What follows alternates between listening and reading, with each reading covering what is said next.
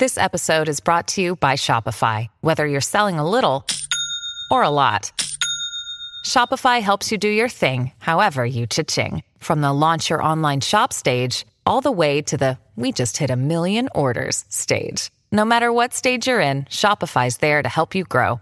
Sign up for a $1 per month trial period at shopify.com/special offer, all lowercase. That's shopify.com/special offer. And your host today. Can y'all hear me okay? Go ahead and hit your emojis down there at the bottom, heart with a plus sign.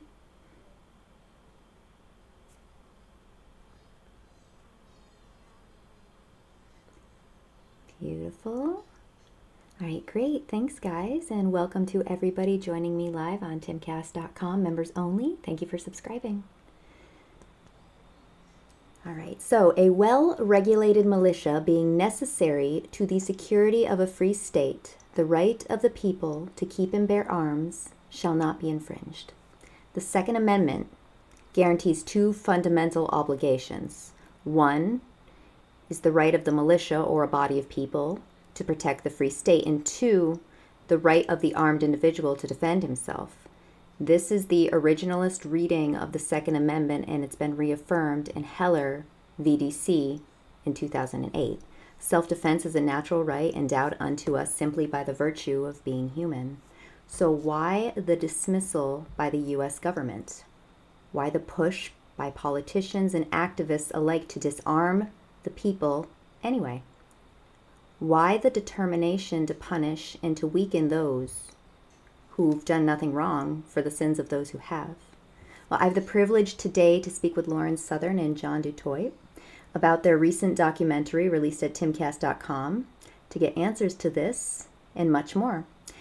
For those of you in the chat, I've placed the link to the trailer up there in the Jumbotron. So if you'd like to watch that after the space, you go ahead and just click that link. It'll bring you right to it. But anyway, welcome Lauren and welcome John. Hey, thanks for having us. I apologize. I've lost my voice, so I've got that sexy smoker thing going on right now.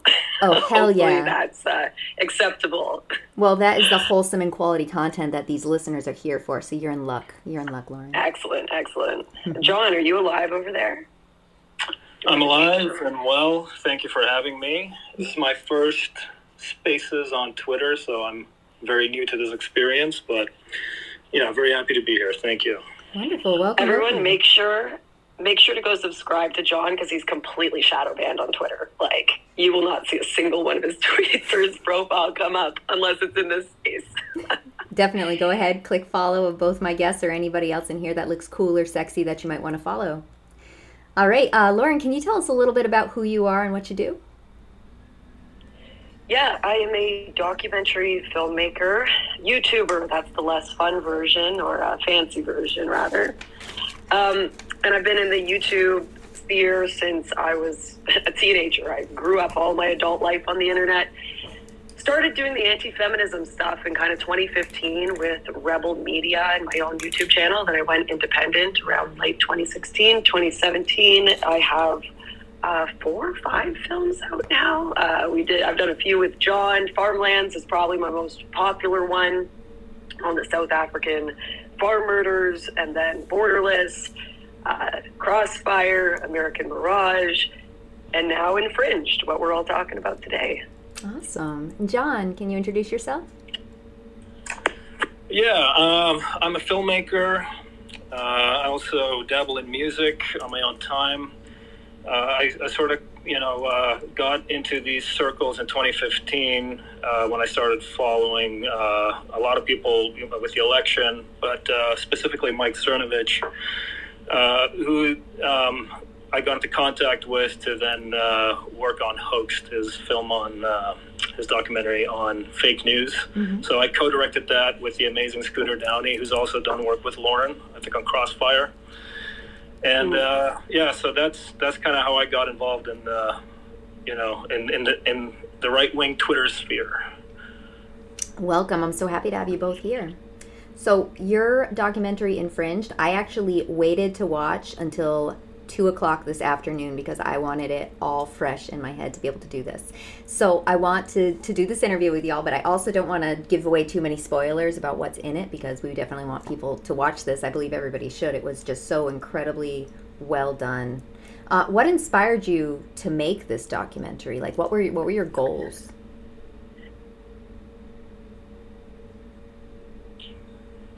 Lauren, I think that's for you. Yeah. I'll take this one over, John. I'm gonna let you do all of like the technical history stuff because I'm dyslexic with numbers. Oh no. Do I still have you guys here? Yes. Can you hear me? Yeah, I'm sorry. Right. Can everybody in the audience hear, NSA, Lauren?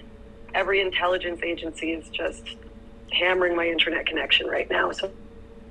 Oh, that's okay. If we lose, I understand I've had this happen in the past to other speakers before, so if we lose Lauren, John, you're taking over until we get her back, okay? All right. I'll be praying for her not to lose her connection. Right. Yeah, absolutely. All right, make sure y'all got good service and you're situated in a space where maybe the feds can't hear you. Put some tinfoil around that shit. So true. Yeah, it was about like a year or so ago. I was sitting down. I'd just done Timcast. What is a Woman had come out. And Tim Poole was like, man, Lauren, I really enjoyed your documentaries. Tim and I have known each other for ages. It feels like, yeah, since I was a teenager, maybe. I was like 19 when we first met, maybe.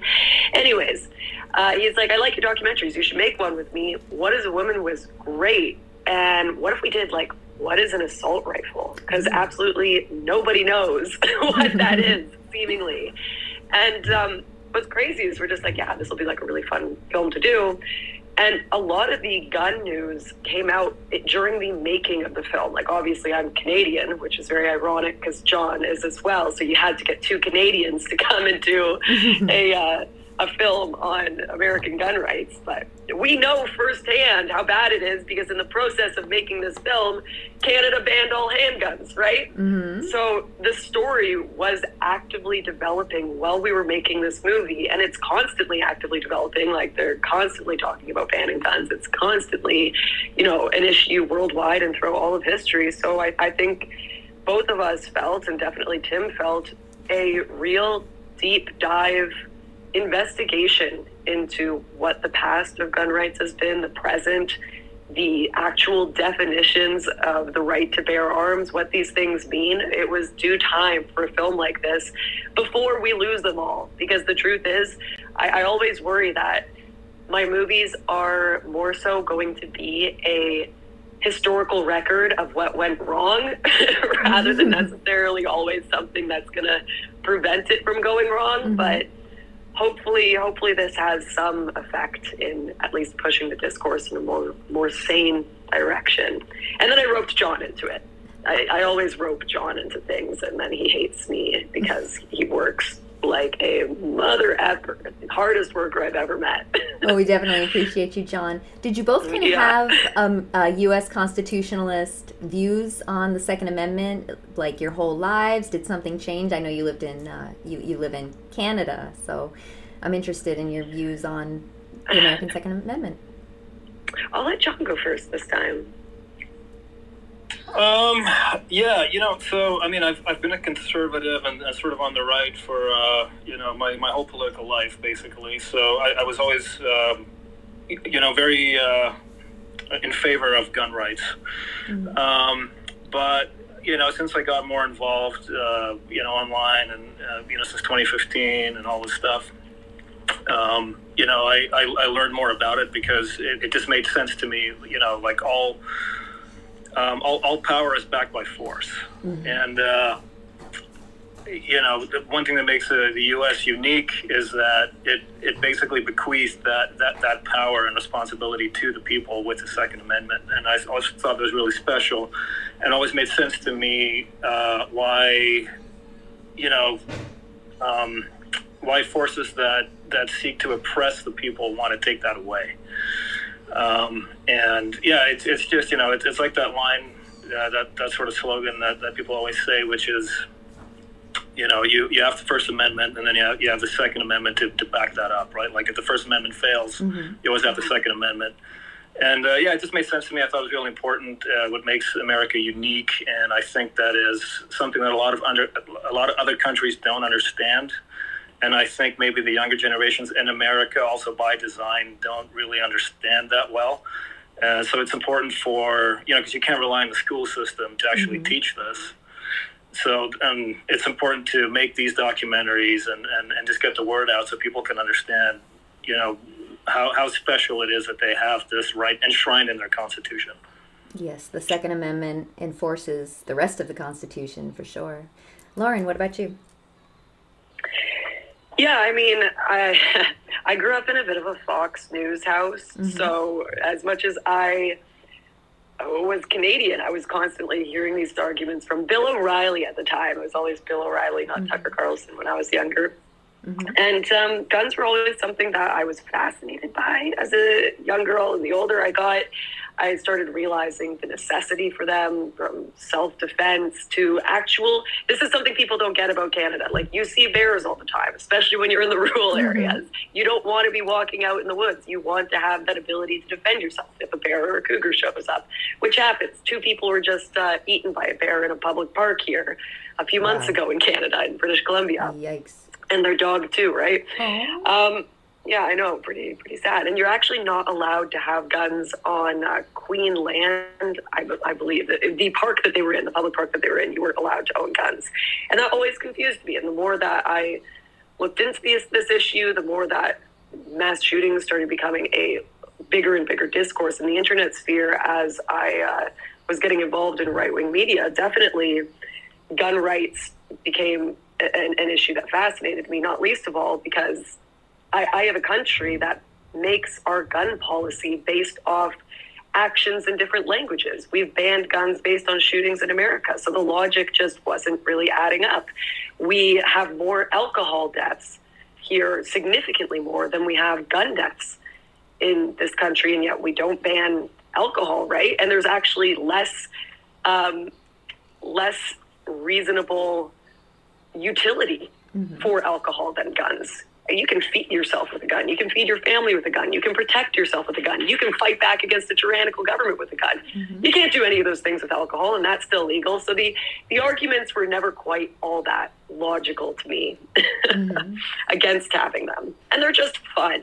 I loved doing that bit in Infringed where it's just like, well, also, guns are just kind of fun. And we go out on the ranch with Cody and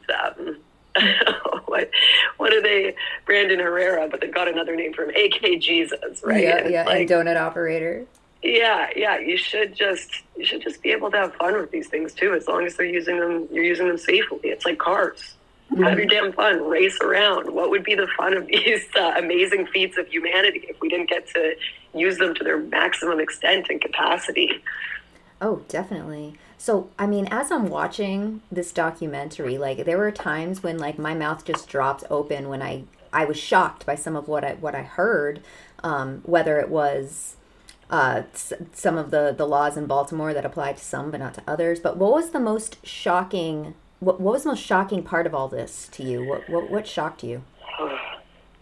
Okay, I'll go first, just because I have one on the top of my head, John, but. I think one of the most upsetting things for me was, it was definitely Baltimore when we were walking around and talking to people about how many people they knew who had been killed by gun violence. And they could walk you down the street, right, and say, my friend died here last week. A couple years ago, another friend of mine died like 10 steps away on this corner. And then 6, 7, 8, 9, 10, 20 friends, everyone knew someone. And of course, almost all of these guns were illegally obtained. We interviewed a gun store owner there who shut down his gun sales because 9 out of 10 applicants for the guns were from felons. And they would come in and attack the shop, or they at least deeply feared this if they didn't give these people their guns. So you can't legally carry a gun in Baltimore, right? But the good people in this community would tell you, you are forced to illegally carry a gun, because if you don't, you will die. Like, it's break the law or die at this point. So you have bad guys with guns, and then you have good guys illegally with guns that are going to get in trouble for having them. It's just like, it makes no sense. I was shocked when they said, oh, well, if you're caught in Baltimore, it's a misdemeanor because of the DA there. But if you're caught, outside or in a different county, then you go to jail. Like, I was like, oh my God, this really is like a two-tiered justice system. And a lot of times the two tiers are, the government versus you. But in this case, it's like the felons versus you. It's incredible. John, yeah, no, absolutely. Yeah, absolutely. John, did you have a part that really shocked you?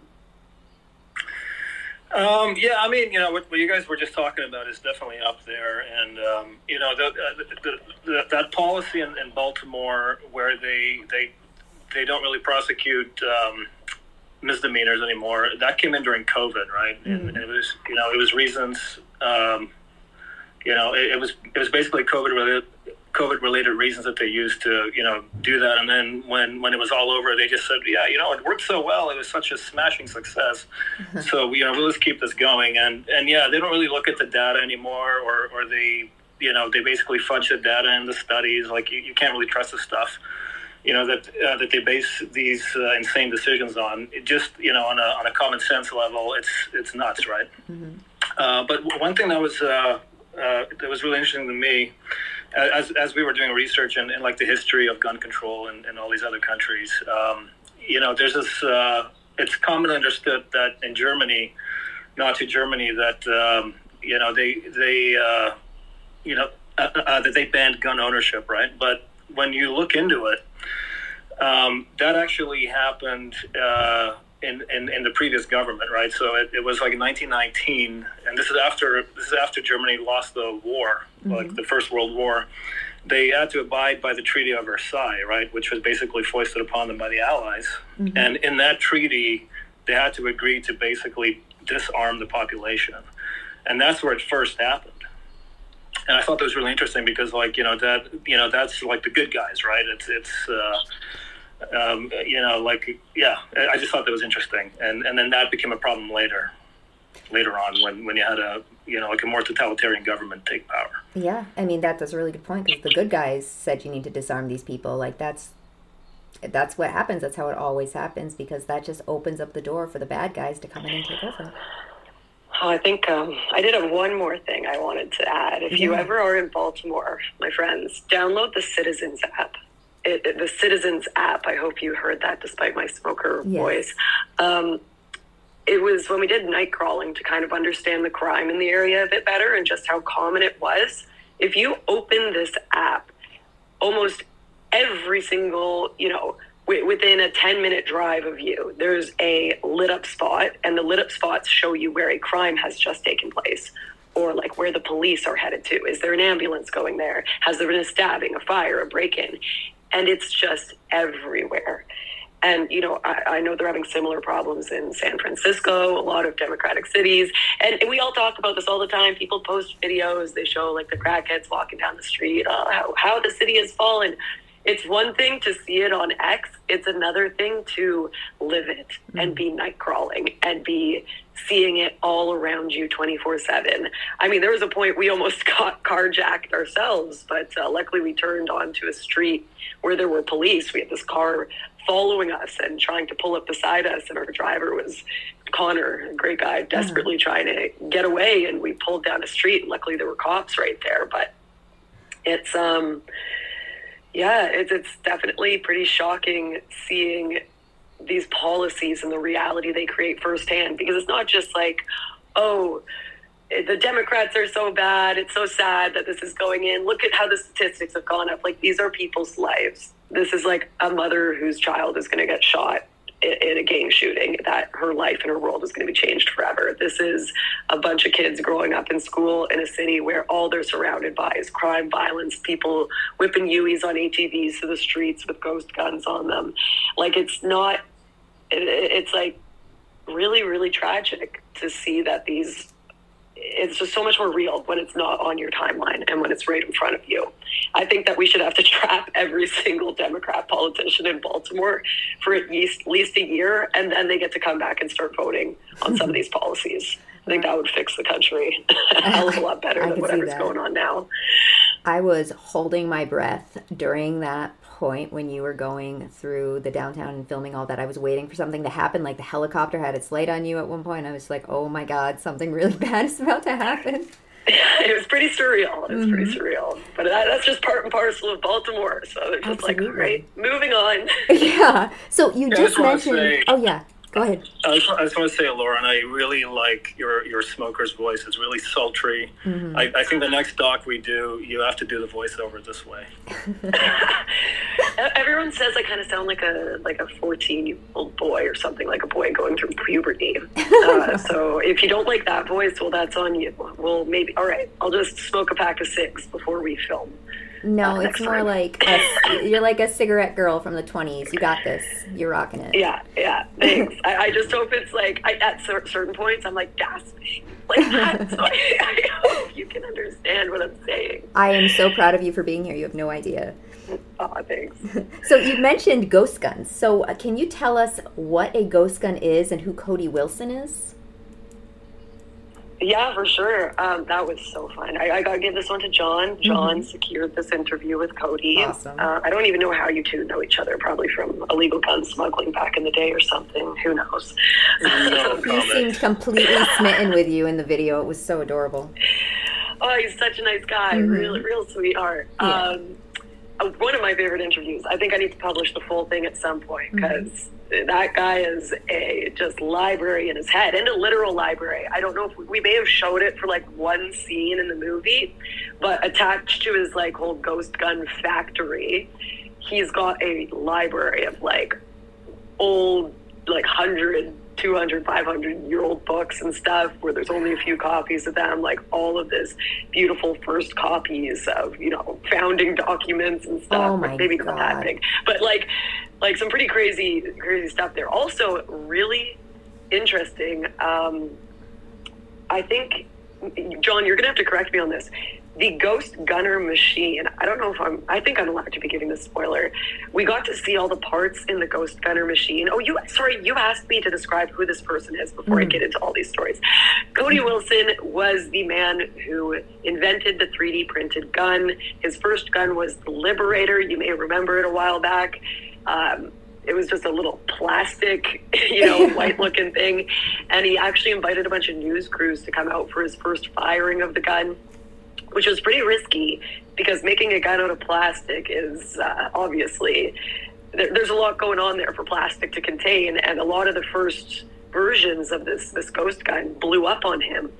But luckily, when he brought out the Liberator and did the whole TV interview introducing ghost guns to the world, it worked, it fired, and ever since he's been running a few companies, Defense Distributed, he's got his Ghost Gunner, and these are machines where you can print a gun from your home. I'm talking bring a gun home on your USB drive.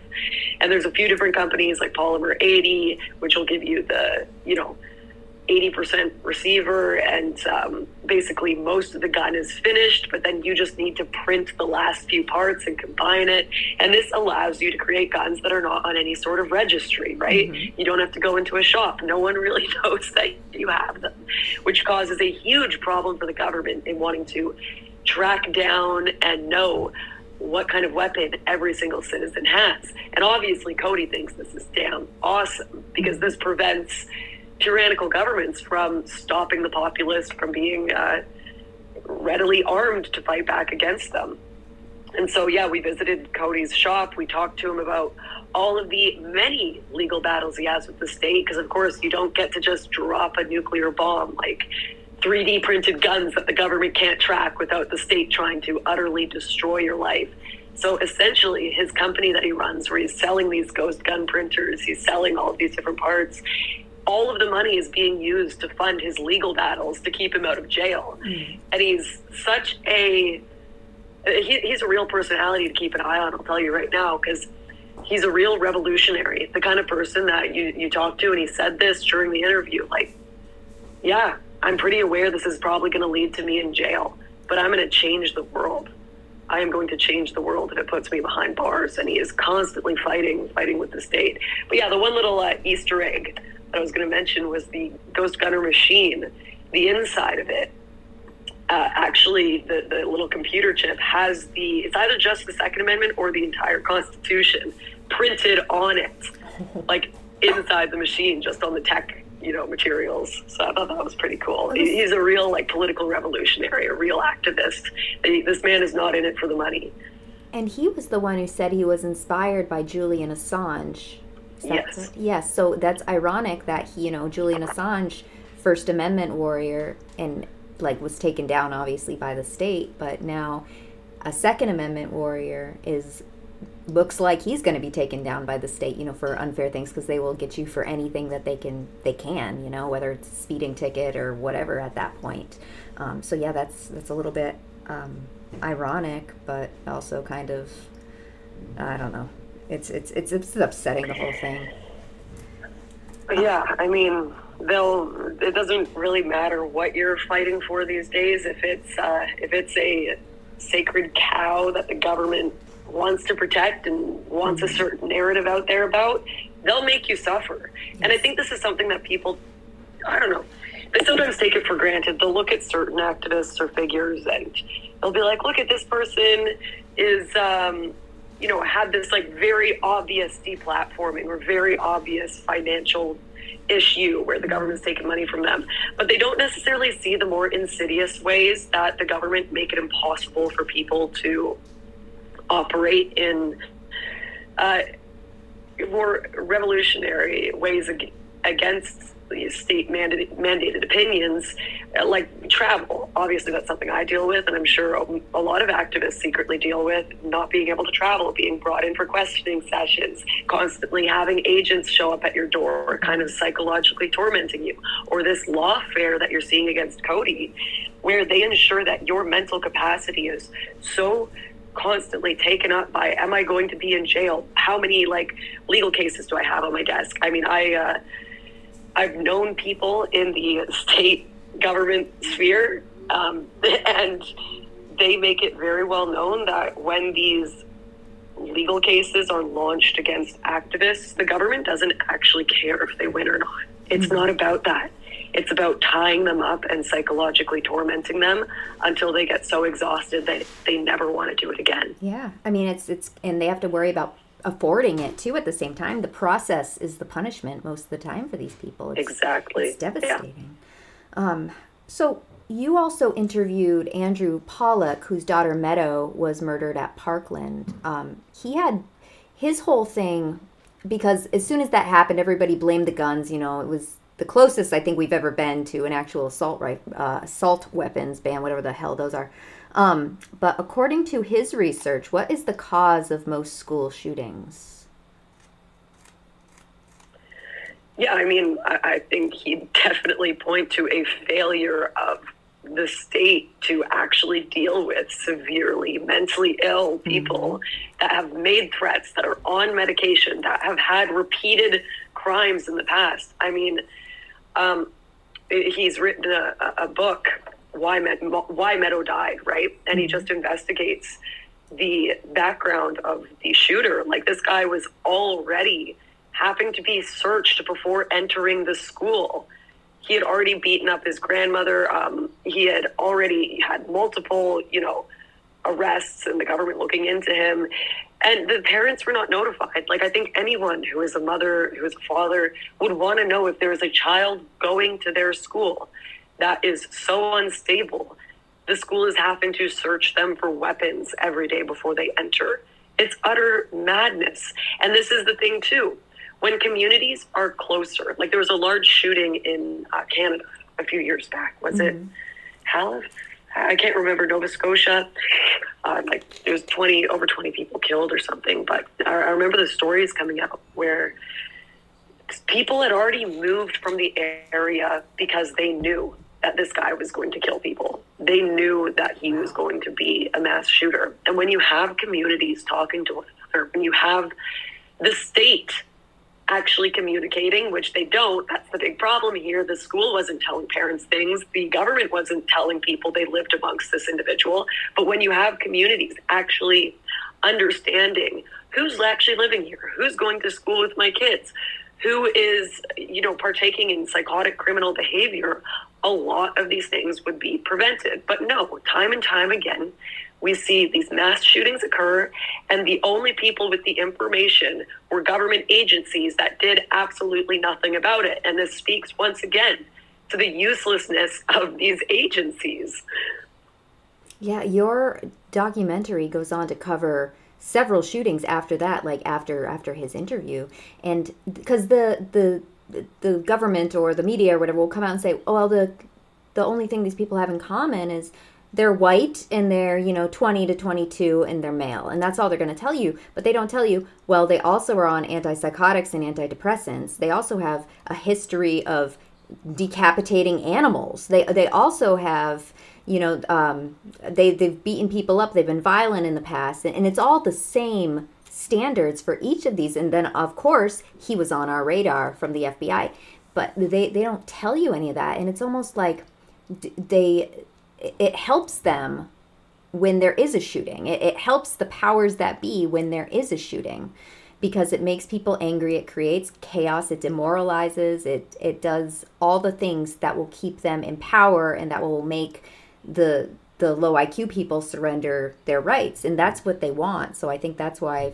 one, nothing happens, even though nothing can happen, but they want you to see that it's happening and they're not stopping it. Yeah, well, it's not about actually, preventing the shooting. It's not about actually caring about it when they put it on the media. When you have Canada banning handguns over a shooting with a gun that was already banned in Canada in America. Like the Uvalde shooting used a gun that was not allowed in Canada. Once again, it wasn't on Canadian soil, and we banned an entirely different set of weapons. It makes no sense. They're just using this for PR for actions they already wanted to take. Yes. So let's jump into red flag laws. Let's talk about those. Awesome. I'm going to let John take on the next question since I've been hogging the mic like a horrible woman. All about me. I get it. John, go ahead. So what do you want to know about red flag laws? Not that I'm an expert on those, but yeah. You are now.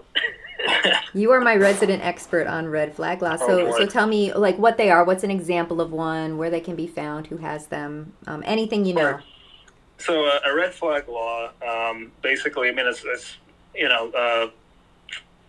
if a certain person has like a bad history of violence, of crime or whatever, then they go on a list, so they can't purchase a weapon. Now where it gets dicey is when they want to place people on these lists, because they have like a mental illness or something, and but they haven't actually committed any crimes. It's like pre-crime basically, right? And a lot of people have basically called for red flag laws to be used in such a manner. And it's mostly Democrats, but there have been a lot of Republicans too who have called for that. And of course, what happens with that is you basically give the government all this power to decide who is fit to have a gun and who isn't. So that's the main controversy there, and it fundamentally undermines the Second Amendment. Yes. So, and this can be weaponized against innocent people, not just mentally ill people. They use the term, it's very specific. They use the term severely mentally ill because that makes you think, oh, this is the schizophrenics. I get that. But severely mentally ill is also people who have depression. It's people who are anorexic. Severely mentally ill is very widespread. Right. And of course, also, if you look at Biden's rhetoric of, MAGA Republicans, and white domestic terrorists, they will put them on a list too, if you have a system like this. And they can call it mental illness. There's no doubt. Exactly, yeah. You're mentally ill if you support Donald Trump. I mean, we've seen so many of people saying, those kinds of things, right? Yes. So it's no doubt that it would be used in a political manner to go after, people you don't like politically. Yes, and it's already the antithesis of due process and equal justice on top of all of that. So there are a lot of problems with red flag laws. I believe, I live in Florida, and I believe we have them here. So it's something to definitely watch out for if you have them in your state. Even the free states like mine can still have those. So who were the roof Koreans? How could people not know the rooftop Koreans? Oh, yeah. Yeah, obviously during the LA riots. Wow. I'm hoping I'm going to make it to the end of this space. My voice is slowly disappearing. I'm so proud of you. Thank you. Yeah, the rooftop Koreans were more recent Korean immigrants who I guess were introduced to American race riots, a wonderful pastime in the country where looting and mass crime takes place at the behest of, I think it was, John, you'll have to confirm, but this was after Rodney King, or was it? Right. It was after the Rodney King beating. Yeah, it's 1992. Yes, it was after the Rodney King beating. Yeah. There's so many of these like police situations before Floyd as well, but obviously Rodney King was a huge one. Yeah, and it had actually come off the coattails of a Korean store owner shooting a teenager. Yes. Yeah. Yes, and she got, but a lot of them, as Kurt Schlichter said in the interview, were actually like ex-Republic of Korea soldiers, which I found interesting. I didn't realize that because you look at these people and they're like, this American thing where you just let people loot your stores, no thanks, we're not going to do this. And they got up on the roofs of their shops and started, setting up to fire at anyone who wanted to steal their property. Mm-hmm. And you look at them and you're like, man, they look so confident. They're just sitting there having a cigarette, all set up for sniping. It looks like they've done this before. And sure enough, a lot of them actually had been Republic of Korea soldiers. They were hard mother effers, right? Mm-hmm. In the streets, having gunfights, ducking behind cars. And basically, the government and police were just missing. Didn't show up. It was every man for himself. And once again, this is just another argument for the Second Amendment and gun rights, is when shit really hits the fan, it's just going to be you. The government is not going to be bailing you out. They're going to be bailing out their bosses. They're going to be protecting the Capitol, not you and your family. But it also was like a really important turning point in showing, wow, this isn't just like white man and their guns and their, right-wing WASP society. No, gun rights benefit literally anyone who doesn't want to be taken advantage of, killed, robbed from. This is a multicultural right that we can all celebrate, multi-ethnic.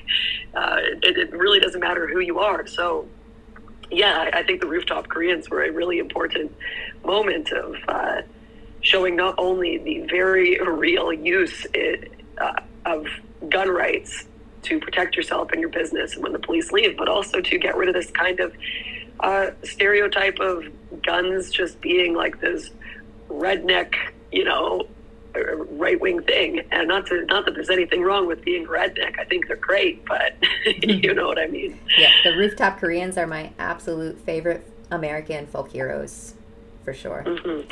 So what was the coolest gun that you got to shoot on Gun YouTube?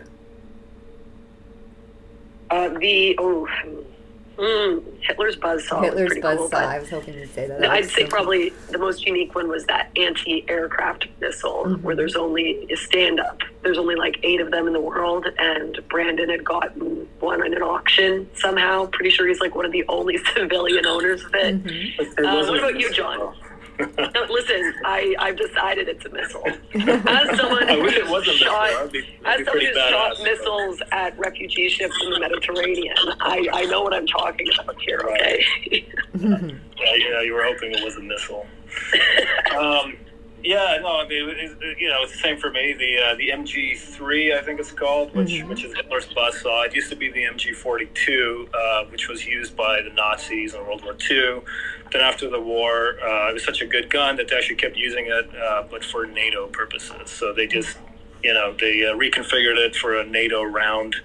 I'm not exactly sure what the round is, but it's the same gun otherwise, and it's got a very high rate of fire. And if you put it on your, if you put it in your shoulder the first time and you fire it, it gives you Hitler's hickey. So you actually get a bruise on your shoulder. It's really sexy. Excellent. So many Americans especially in failing Democrat-run cities, they feel like they're without hope. And so they continue to perpetuate the system that they feel stuck in. And they go and they commit crimes and they join gangs and they learn to not value life. And perhaps that's because they don't really value their own life. And their politicians enable that with, as we said, the soft on crime DAs and the restorative justice tactics. But America has a cultural problem, not a gun problem. And violence is a symptom. What do you think, from your documentary or anything, what can Americans do to heal the culture? I'm going to let you go first, John, because I don't have a voice anymore. Okay. Right, John, go ahead. Yeah, you're just faking it because it's a hard question. And That too. Moment. Well, it's funny because, back in the 70s and the 60s, you had school kids go to school with their rifles, because when school was out, they would go and do range practice or whatever, and they would bring their rifles to school and just store it there while they were at school and in class. So, and there were no school shootings or any of that. So, obviously there's a huge difference between then and now. And as you said, it's the culture. The moral fabric of society, and it's not just in America, it's in Canada too, and it's all over the West. Mm-hmm. The moral fabric is, it's kind of been torn apart, and you've got all these like ethnic problems, and like interracial conflict, mm-hmm. and to address that, you almost need like a spiritual revival in some way. Mm. And, it's not something you can just enact with like policy, I don't think. It's a very tough question, but I think what we all can do is you can, just try and make positive changes in your own small sphere of influence, local communities. I think too, just in general, there's too much focus on what happens in federal politics, and not enough focus what happens in your own hometown, right? And I think people have begun to understand that. More people are getting involved in like the school board elections and things like that. But yeah, change starts with you, and as cliche as that sounds, I think it's true. And but at the same time, you have to understand, it's a dark world out there, and there's a lot of danger, and you need to be able to protect yourself. And as far as the Second Amendment goes, if you have kids, you should show them how to use a gun safely, make them comfortable, so that one day when they realize, oh man, I need a way, to defend myself, that it's not this huge learning curve for them. So you should start them young and instill a healthy respect for the gun, and just make it a positive thing. I love that. And you're right about a local level, when like the school boards, the select boards, sheriff's department. Change on a major scale is a bottom-up approach, so we have to kind of start at home and work our way up from there. I'm going to hand you, John, my last two questions while Lauren rests her voice, and then I'd love to open the floor for Q&A. Absolutely. All right, have some water, hydrate, get a shot of that whiskey out of a paper cup. Yes, queen. All right, so John, why should we never, ever give up our guns? Well, the main reason why the Second Amendment was written and then codified in the Constitution is so that the people would have a way to protect themselves against the government. Because as we all know about government, they will always grow in size. They will always accrue power. And at some point, it's going to come after you, right? It's just like a law of human nature, it seems. So, and the founders understood that, and that's why, that's why they put in the, and that's what they put in the Second Amendment in the Constitution. Because, and look, you need it for self-defense because you have bad guys out on the street, and you've got thieves and you've got criminals, and it's good, to be able, to defend yourself against that. But the main thing is it's the thief in the uniform, right? Mm-hmm. And there's so many examples throughout history of what's basically called it's called democide. It's when a government murders its own citizens.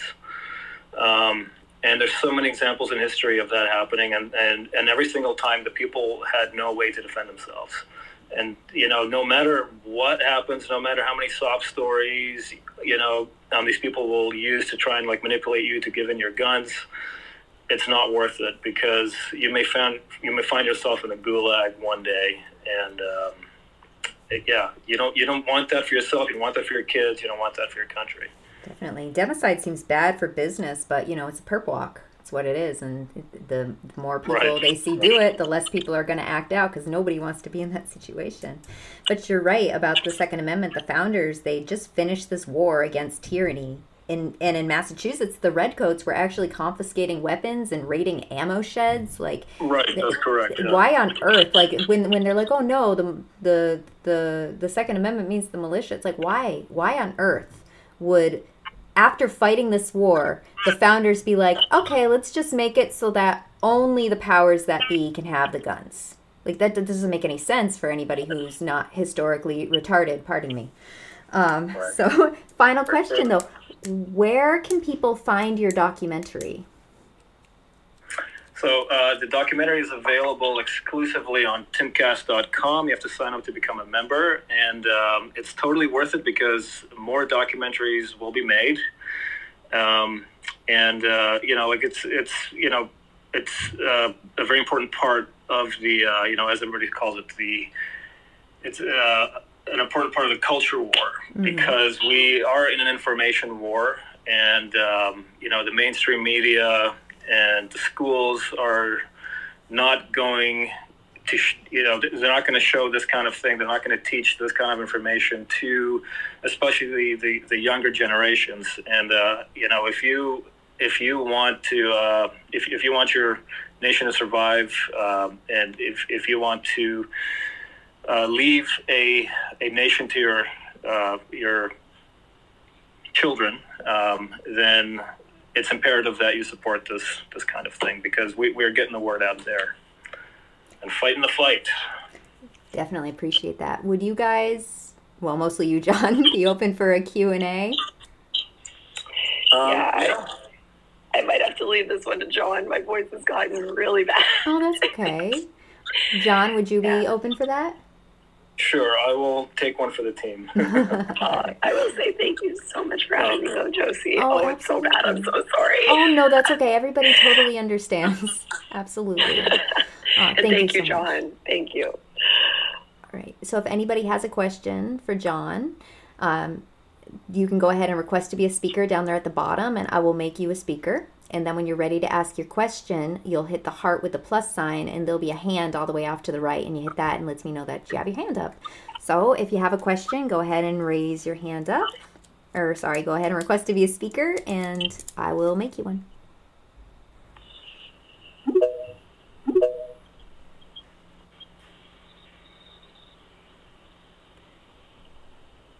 All right. Go ahead, Drew. Thanks, Josie. Appreciate this. Lauren, been following you on Timcast and a bunch of other things. Thanks. And John, good to meet you here. Thanks very much for doing this documentary and the censorship. It relates to so many things. I know a lot of states are going to constitutional carry and getting better kind of over time. What's the most realistic and positive thing that can happen when it comes to us just being able to own weapons, carry them, and just kind of do the normal thing? And kind of how long will that take? Does it look optimistic? So you mean in legal terms, right? That's what you're talking about? Yeah. So we're not going to get, accosted with it. It can just be a normal thing, like it's supposed to be in the Constitution. Is it starting to change? Well, it seems that way. More and more states are, going to the constitutional carry route, which is great, because then you don't need to get a permit and any of the stuff. I don't know how long it's going to take, for that to happen in like every state. I'm sure in states like New York and California, you might as well, not even worry about that at that point. But look, my view on this basically is very simple in the long term, because no matter what laws they pass, you're going to have these ghost guns. That's a thing now, right? Like it's an option now. You don't need to rely on the system, to buy a rifle. You can just make one in your own garage, in your, in your house, right? So that to me, it's like, yes, it's still important to, to fight for, in legal terms, to fight for things like constitutional carry and, this, the Supreme Court now is very much in favor of the Second Amendment, and these are all great things, and it's good to see that. But ultimately, if they pass a law tomorrow, that basically bans all weapons, it's not going to work, because you can make your own guns now, and of course people will just not comply. So it's almost like, I don't want to call it a moot issue at this stage. Like, it's so important, like I said, to do these legal battles, but at least you have that as a backstop. I guess that's my point. Yeah, thank you so much. That makes a lot of sense. The technology and just the not complying with bad laws, that right, even though they are unconstitutional, people have been accepting just what the localities say. So thank you so much, all of you. Thanks for your question. Drew. All right, let me see. Magna Republica. Good evening, beautiful friends and people. It's so good to see everybody in here. I really thank you so much, Lauren, and you poor thing, and John, and thank you for hosting tonight. And this has been a great space. I wanted to tell people, first off, I feel like I'm reliving the Jimmy Carter years. And I know I'm dating myself, and the reason that's important, and in a second I'll tell you why. Because the story about people leaving guns in their trucks on their gun racks, that particular situation was even popular into the 70s. And I remember high schools in the 70s having people left guns in their gun racks, and we left our doors unlocked back then, and the economy got worse and worse, just like it is now. People have found that their guns were being stolen more often and things like that. So we had to live through that. So I just wanted to put a little note up there that the idea of, the open society that we used to have with our weapons no longer exists. And that's the reason it no longer exists, is because our society changed when people started thinking theft was a way of life. So you guys just keep your eyes open, keep your head on the swivel, and watch your flanks and your six. Love you all. Thank you. Thank you, Magna Republica. Thank you. Caroline, go ahead. Thanks for the space, Josie, and thank you, and Lauren, for being here. I was just... Oh, you muted, Caroline. Sorry, my mute button wasn't working. Thank you so much for the space, Josie. And Lauren and John, thank you for being here. I did have a question about what advice you would have for people who are not yet gun owners, who would like to own a gun, and what kind of urgency you would put around that, and what kind of training you think would be good just for people to get comfortable with a gun. I'm still in the process of getting comfortable with guns. I don't own one, but I have a lot of friends that they support 2A, but they hate the idea of having a gun themselves. They're scared of guns. So I was just wondering, what kind of advice you would have for people in my position, and then how do I explain that to friends who definitely are not comfortable with guns?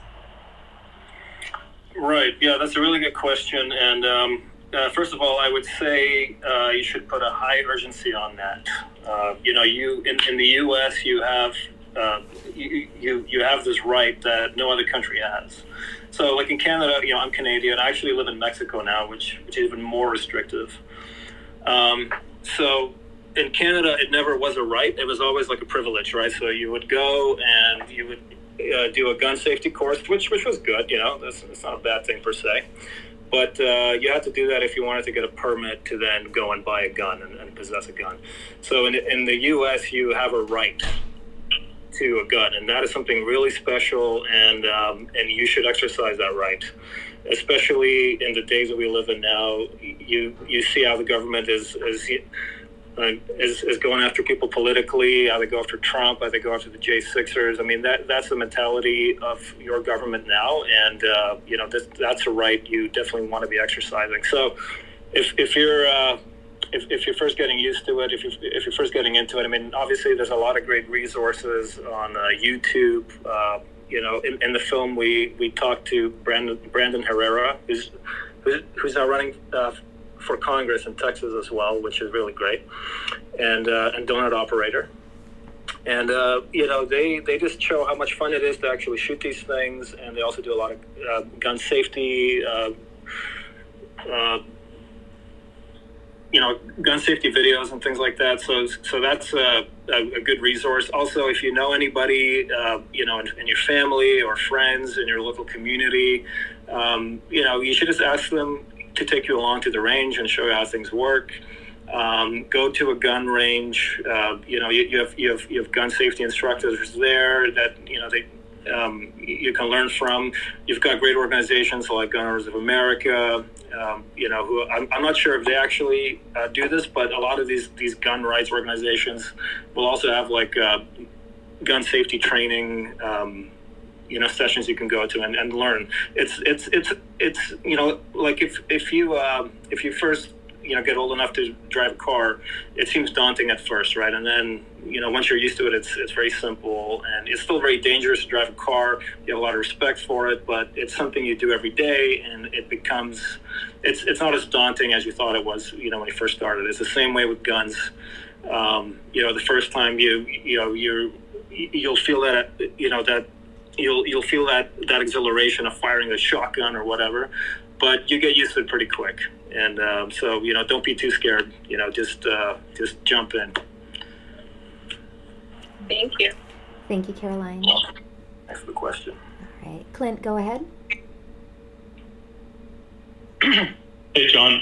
Big fan of your work with Lauren in the past. I haven't seen this documentary yet. Apologize. I'm out of breath. I'm on the whatever it's called. Treadmill. All right. So I wanted to ask you, seeing as you're Canadian, you live in Mexico, you just studied gun rights in the United States. A lot of people thought that the U.S. would probably be the first to revolt during COVID. Didn't happen. It actually ended up being Canadians that did a better job of that. But you guys also had harsher lockdowns. You've also been stripped of more gun rights than Americans. I'm just curious, after living in all three, Western Hemisphere locales, which goes the most totalitarian first, and who actually fights back?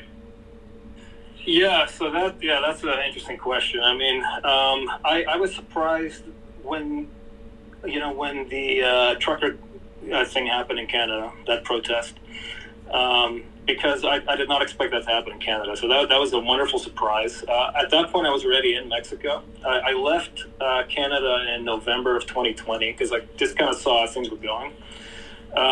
And then I later found out, too, that, if I had stayed anyway, I just would not have been able to afford to live there. Like, it's gotten so expensive. And, but I think, the main difference between the U.S. and Canada is in the U.S., you still have meaningful differences between the states. If you live in Florida, it's a very different experience from living in New York, right? In Canada, it's more homogenous, between the provinces. It's not that different. Like you have Alberta, which is more, like they always say, that's like the Texas of Canada. It's true. And, they've got a really good premier now in power there. But for the most part, there's not that much difference, between the provinces. And, the federal government has a lot more power there. Like this gun ban that they just there's no vote on it as far as I understand. Like, they just decreed, like, yeah, we're going to ban this now.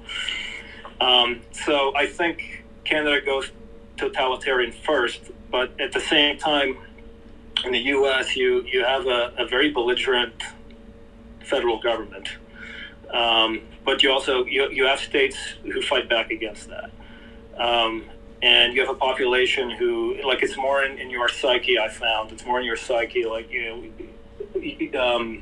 you were brought up on stories of the American Revolution, and you fought against, you fought against tyranny. Like, it's just kind of baked into your psyche there, whereas in Canada, you don't really have that. So I think the population is more geared, towards fighting back, more geared towards resistance in the U.S. than in Canada. But at the same time, I think Canadians may have, like a surprise up their sleeves. As far as Mexico goes, look, I've been here since late 2020, so it's like 3 years now. I don't really, I kind of see myself more as like in self-imposed exile here. It's very different in the sense that, if the government's kind of just will leave you alone for the most part. It's more free that way. They had some lockdowns in different places, but there was no like national lockdown. There was no vaccine mandates, those were illegal. So it's freer on that front. But yeah, I mean, there's no country I think on earth that's going to be completely perfect when it comes to, freedom and liberty. And if, I think if you're an American, if you're a Canadian, if you can afford to live there, yes, it's worth it to fight back however you can. And especially in the U.S., I feel like the U.S. it's ground zero for this stuff. And if the U.S. falls, I mean, it's just a disaster for everybody. Perfect. Thank you, John. Thank you. Bradley. Thank you. Bradley, go ahead. Oh, thanks for having me up here. I didn't have a particular question. I was just going to be up here in case I could contribute, so you can send me down. Sorry about that. Oh, no, that's okay. If you have a question, just go ahead and ask. I'll leave you up here. All right, thank you. Oh, you're welcome. Curveball, go ahead. Oh, hi. Glad I jumped into this. I recently applied for a firearm, and I was surprised to see questions on there regarding marijuana, and I think it even asked about like SSRIs, stuff like that. And especially since I live in a state where there's basically dispensaries on every street corner here in California. Did you cover that in your Infringed documentary? Because it seems like a backdoor way of like preventing people from owning a firearm, encourage them to smoke pot, and then make it so they can't have a firearm if you do smoke pot. Amazing. No, we did not cover that. That is really interesting, though. Yes. And yeah, it just seems like it's like you just said. It seems like a very it's like a very typical backdoor way of infringing on people's rights. But it's California too, so in one sense, what do you expect, right? Like, call me for it. Yeah. Well, what happens here spreads. Right. Yeah, so a few years ago, I actually did a documentary series on the fall of California with Stefan Molyneux. I don't know if you guys remember him. Mm-hmm. Oh yeah. And so that's one with California, man. It's it seems like a harbinger for the rest of the country, in many ways, not in all ways, but in many ways, I think. So yeah, you got a point there. And the SSRIs, I mean, that I don't know the numbers on that, but there's quite a few people that are on those. Yeah, well, that's the whole thing about. Well. Yeah, that's the whole thing about. I had said earlier in the space when they're looking at banning it from people with who are severely mentally ill. Many of them are on SSRI, so that just puts you on a list. I'd avoid that. Also, if you have a medical marijuana permit, you can't have a gun permit. Those two things, you're right about that backdoor banning there. So it's just something to be mindful of. Yeah. Well, thanks for letting me talk. Absolutely. Thank you, Paul. Susan, go ahead. Oh, thank you. What a great discussion. I'm wondering, didn't the Supreme Court already rule on gun ownership? And my second question is, I don't think our legislature would be able to pass a law that nobody can own a gun. I don't know how Joe Biden and the Democrats think they're going to do that, but it takes 38 because it's an amendment, and as far as I know, it takes 38 states to get rid of an amendment, to get rid of the Second Amendment, and that's all they talk about for the last 20 years. Get rid of the Second Amendment. Get rid of the Second Amendment. Do you have any comment on the Supreme Court and the fact that America is pretty well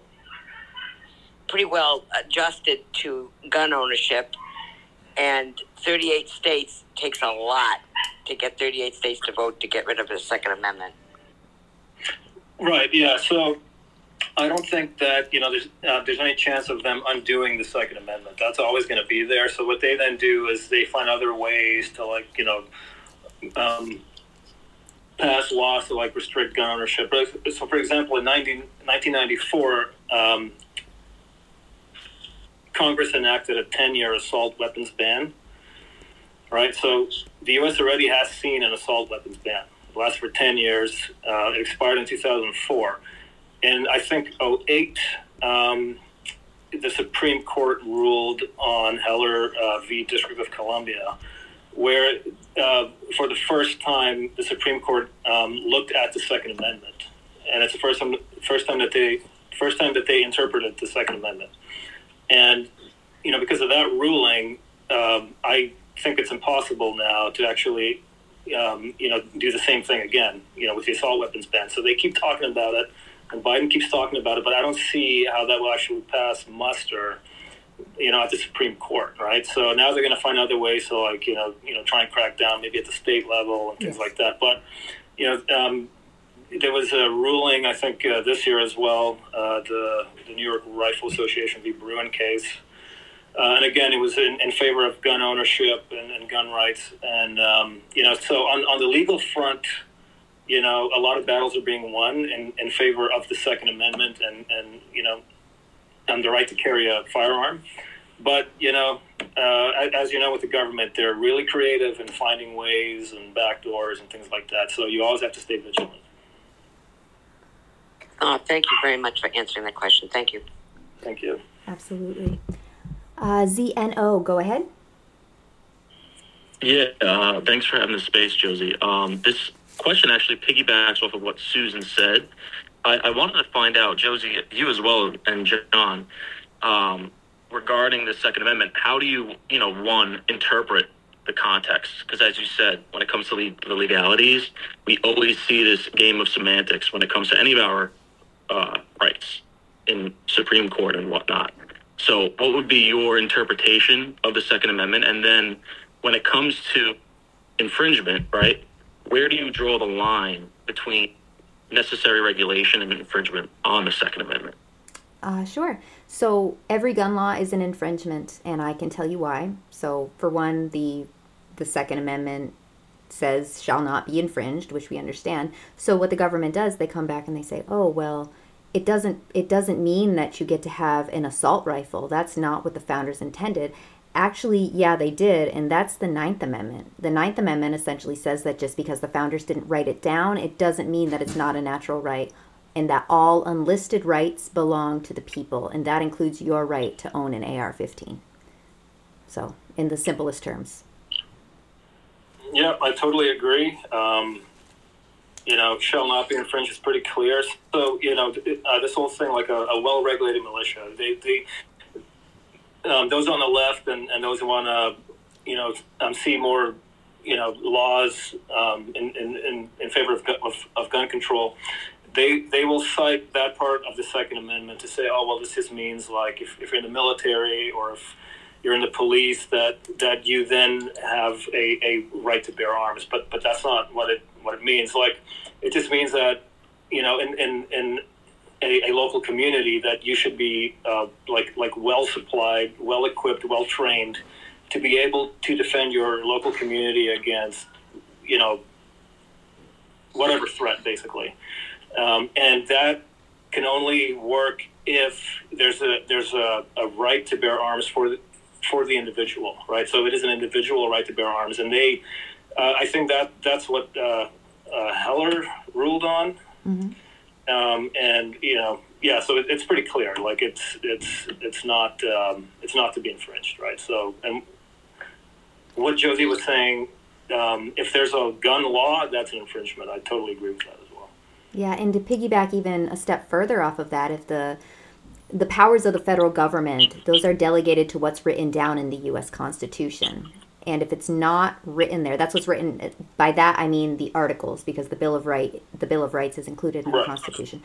So the powers of the federal government are delegated to what's written down in the articles. And if it's not written there, then that power belongs to the states or the people, and that's the 10th Amendment. So we spend a lot of time focusing on the First and the Second Amendments, the Fourth sometimes, and if we're in legal trouble, then the Fifth, the Sixth, the Seventh, the Eighth, but the 9th and the 10th are so important to understand, because those are the ones that they think you're ignoring, and those are the ones that will be the first to be exploited. And we've seen this happen. We've seen them try to make these laws, and then we've seen states come out and fight these laws, because we are a republic of 50 states. We're not a direct democracy, and that's where that's reflected the most, is when we're seeing it, whether it's medical freedom or free speech, protest, or the right to keep and bear arms. So that was a great question. Thank you, Zeno. Nicholas, go ahead. Hello. I have two questions.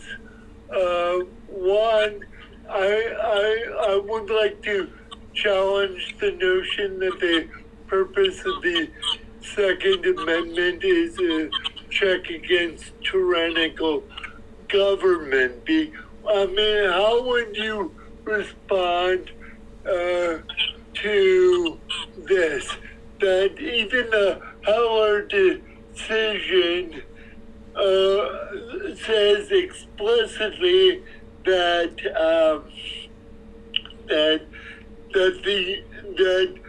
the state may restrict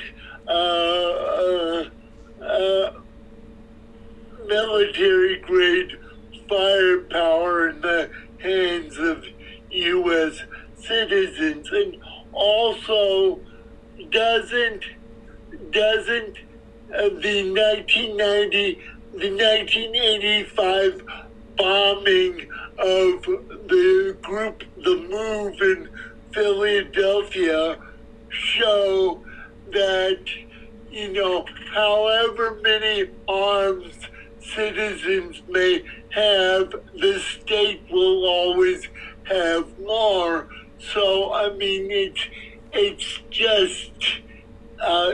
it's just absurd to think that the government will allow its citizenry to have enough power to overthrow the government. And my second question is, how would you respond to someone who will point to Missouri, the state of Missouri where I'm living now, and say, well, gun laws have loosened considerably.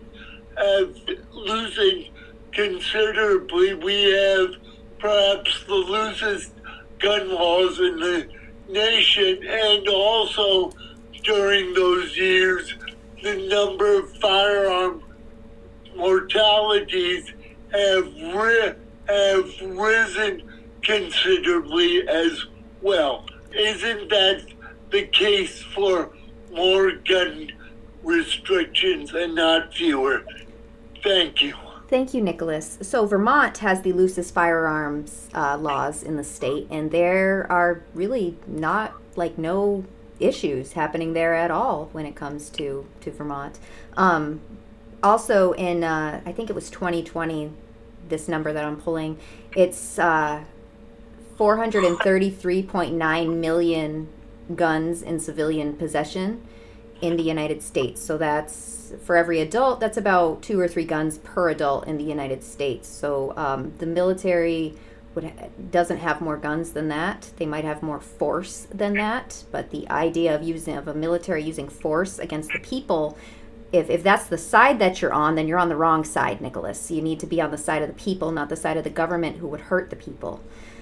So I do appreciate your question, but there's never a good point to confiscate weapons from your neighbor ever, and to root for the government, be on the side of the government. I'm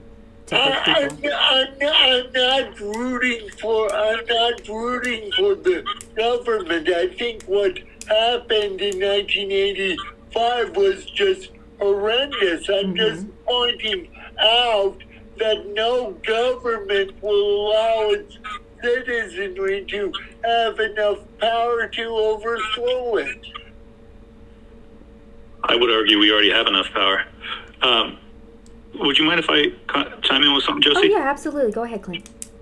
Yeah, I just wanted to say, the entire debate over, constitutional rulings, from my perspective, they were nullified. They were left irrelevant as soon as the advent of 3D printing came along. So I will agree with Nicholas that it's unlikely that the U.S. people will ever have, comparable firepower when it comes to missile technology. But in terms of an insurgency, we are armed to the fucking teeth, and we would be a major problem if they can't take out the Taliban, if they can't take out the Vietnamese. What makes you think that they can take out Texas? I think it's laughable to think that they could, and unless your belief is that they're going to use nuclear weapons, in which case they can rule over the ashes. But that is not something I'm going to concern myself with. Absolutely. Thank you for your question, Nicholas. Ziano, did you have another question? I was actually just going to chime in to that. Sure, go as ahead. Far as the citizens not having enough firepower, or being able to have enough firepower, but in the Second Amendment, it gives us that ability, right? The term militia refers to all citizens, right? And they misconstrue that and try to play it off as an organized militia, right? And the National Guard did not replace the militia. That was clarified in the Militia Act of 1903, right? The National Guard is the organized militia. And the Militia Act of 1903, it repealed the requirement for men to provide their own firearm under that Militia Act of 1792. So the term militia in the Second Amendment refers to us, the people. So it gives us the power to, be armed against, again, a tyrannical government. And the states have many militias that are not the National Guard as well. There's many militias. So that's good. It's good to always have that, and always be mindful of that. Truth, go ahead. Yeah, hi, people. Hi. Yeah, I'm retired, live alone, so I don't got anyone to talk to. I just dropped my kids off, chewed the hell out of their ear. But I'm concerned that not enough protest. I'm very concerned that Mayorkas is not even going to be impeached, which means that the FBI will remain, the DOJ will remain. And come 2024, I've seen lots of videos of clear cheating, and I think they will be cheating, and I think if we think it's an unfair election and nothing has been done in this next year to protest or even to get Mayorkas out or somebody out, if everybody remains in place and there is cheating and we don't get, if we get Biden or another traitor, we will have it's going to be really bad for America. And what will Americans do if they feel that way? I mean, I think something needs to be done in this year before it comes to the point where Americans feel they were cheated and they realize that America is being destroyed on purpose. And we have 4 more years of American destruction if we don't do something. Thank you. John, do you want to take that one? Yeah, look, I'll just say this, you need to exhaust all the options you have available to you right now before you get to that point. Because first of all, we don't want to start basically Fed posting now, right, on Twitter, but you want look, if they're doing what's it called, like ballot harvesting and stuff, then that's what you got to do as well. You just do what you can, exhaust yourself to do what you can until you get to that point. You'll know when you get to that point that you're talking about, and then it's different, right? But up, for now, and as far as like public discourse goes, you gotta, if there's a margin of fraud, you have to exceed that margin of fraud. That's your job for 2024, and I think that's all that needs to be. That's all that needs to be said at this stage. May I say something else? Sure. What's up? Well, the problem is that first of all, I can't do anything that would jeopardize my freedom. But I think something like a protest or something to at least get some of these heads out, because if all of these agency heads remain, because there is no crime, but there's no investigation and nobody to prosecute.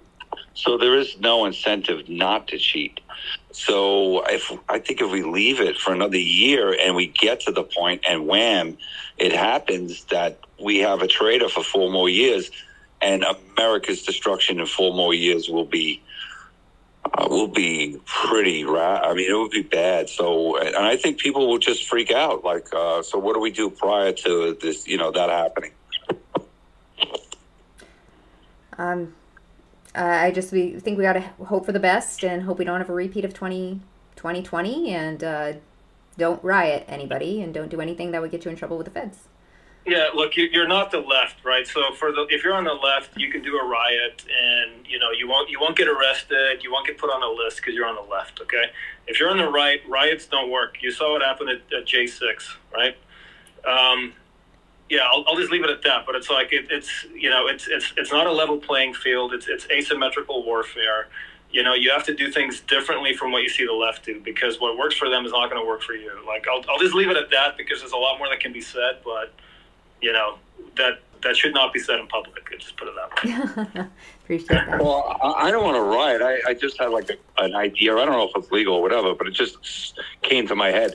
What if people went to the border and just stood there and 5 deep to stop some holes where maybe private landowners were, in order to maybe see Mayorkas's resignation come about?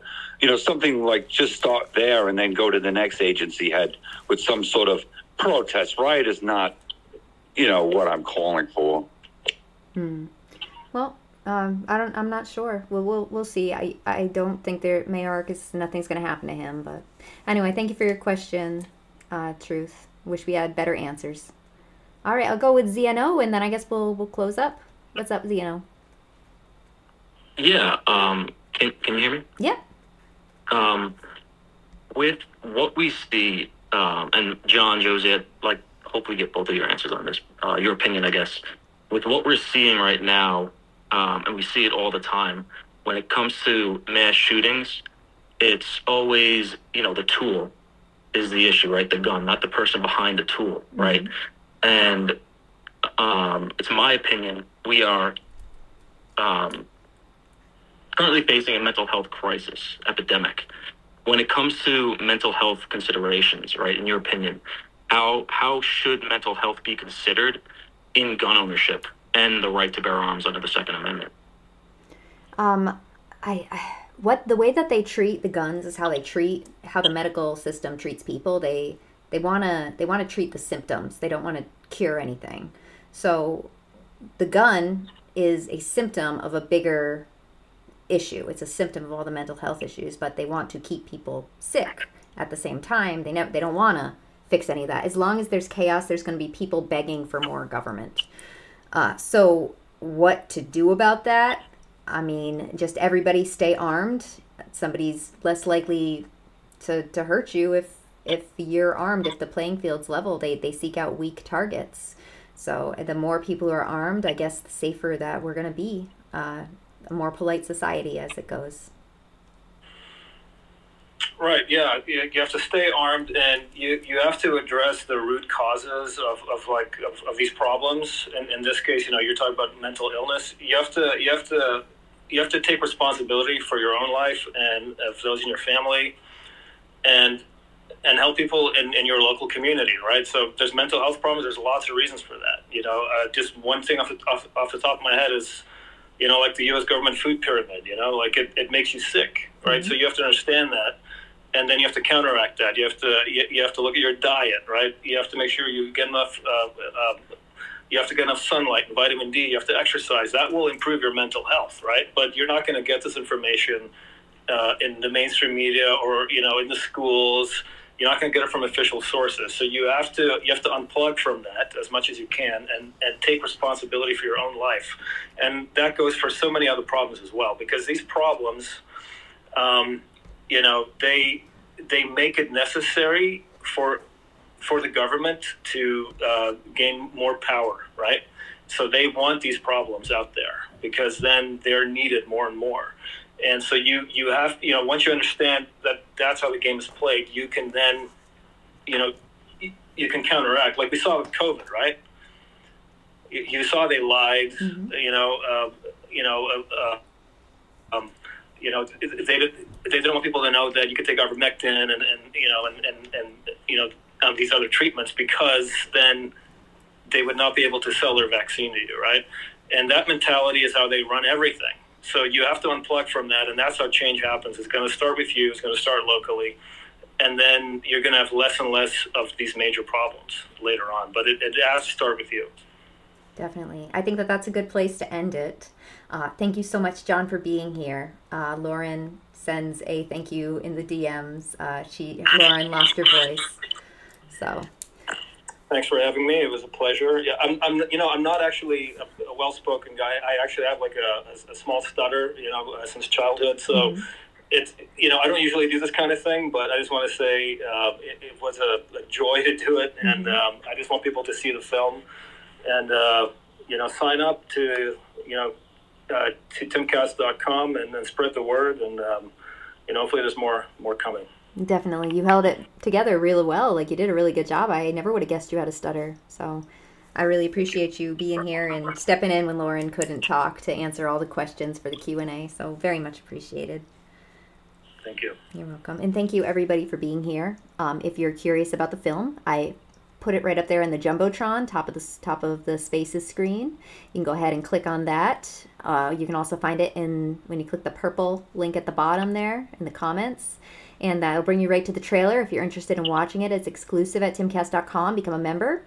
Also, if you become a member, you can watch my live stream. You can watch me reacting to all of my spaces. That's something cool that we have set up over there on that side. So thank you again, everybody, for being here.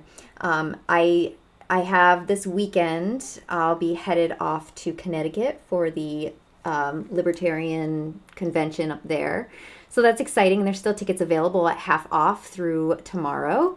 If you're interested in that, hit me up. Also, my next space, which I might get one or two more in the time being, but the next scheduled space I have can be found in the highlights tab on my page, and that is the 250th anniversary of the Boston Tea Party. I'm going to tell you the story. So really looking forward to that. That's like my history is my thing. So really appreciate y'all. Thank you for being here. Thanks again, John. Thank you, Lauren. And I will catch you all at the next space. Take care of yourselves. Take care of each other.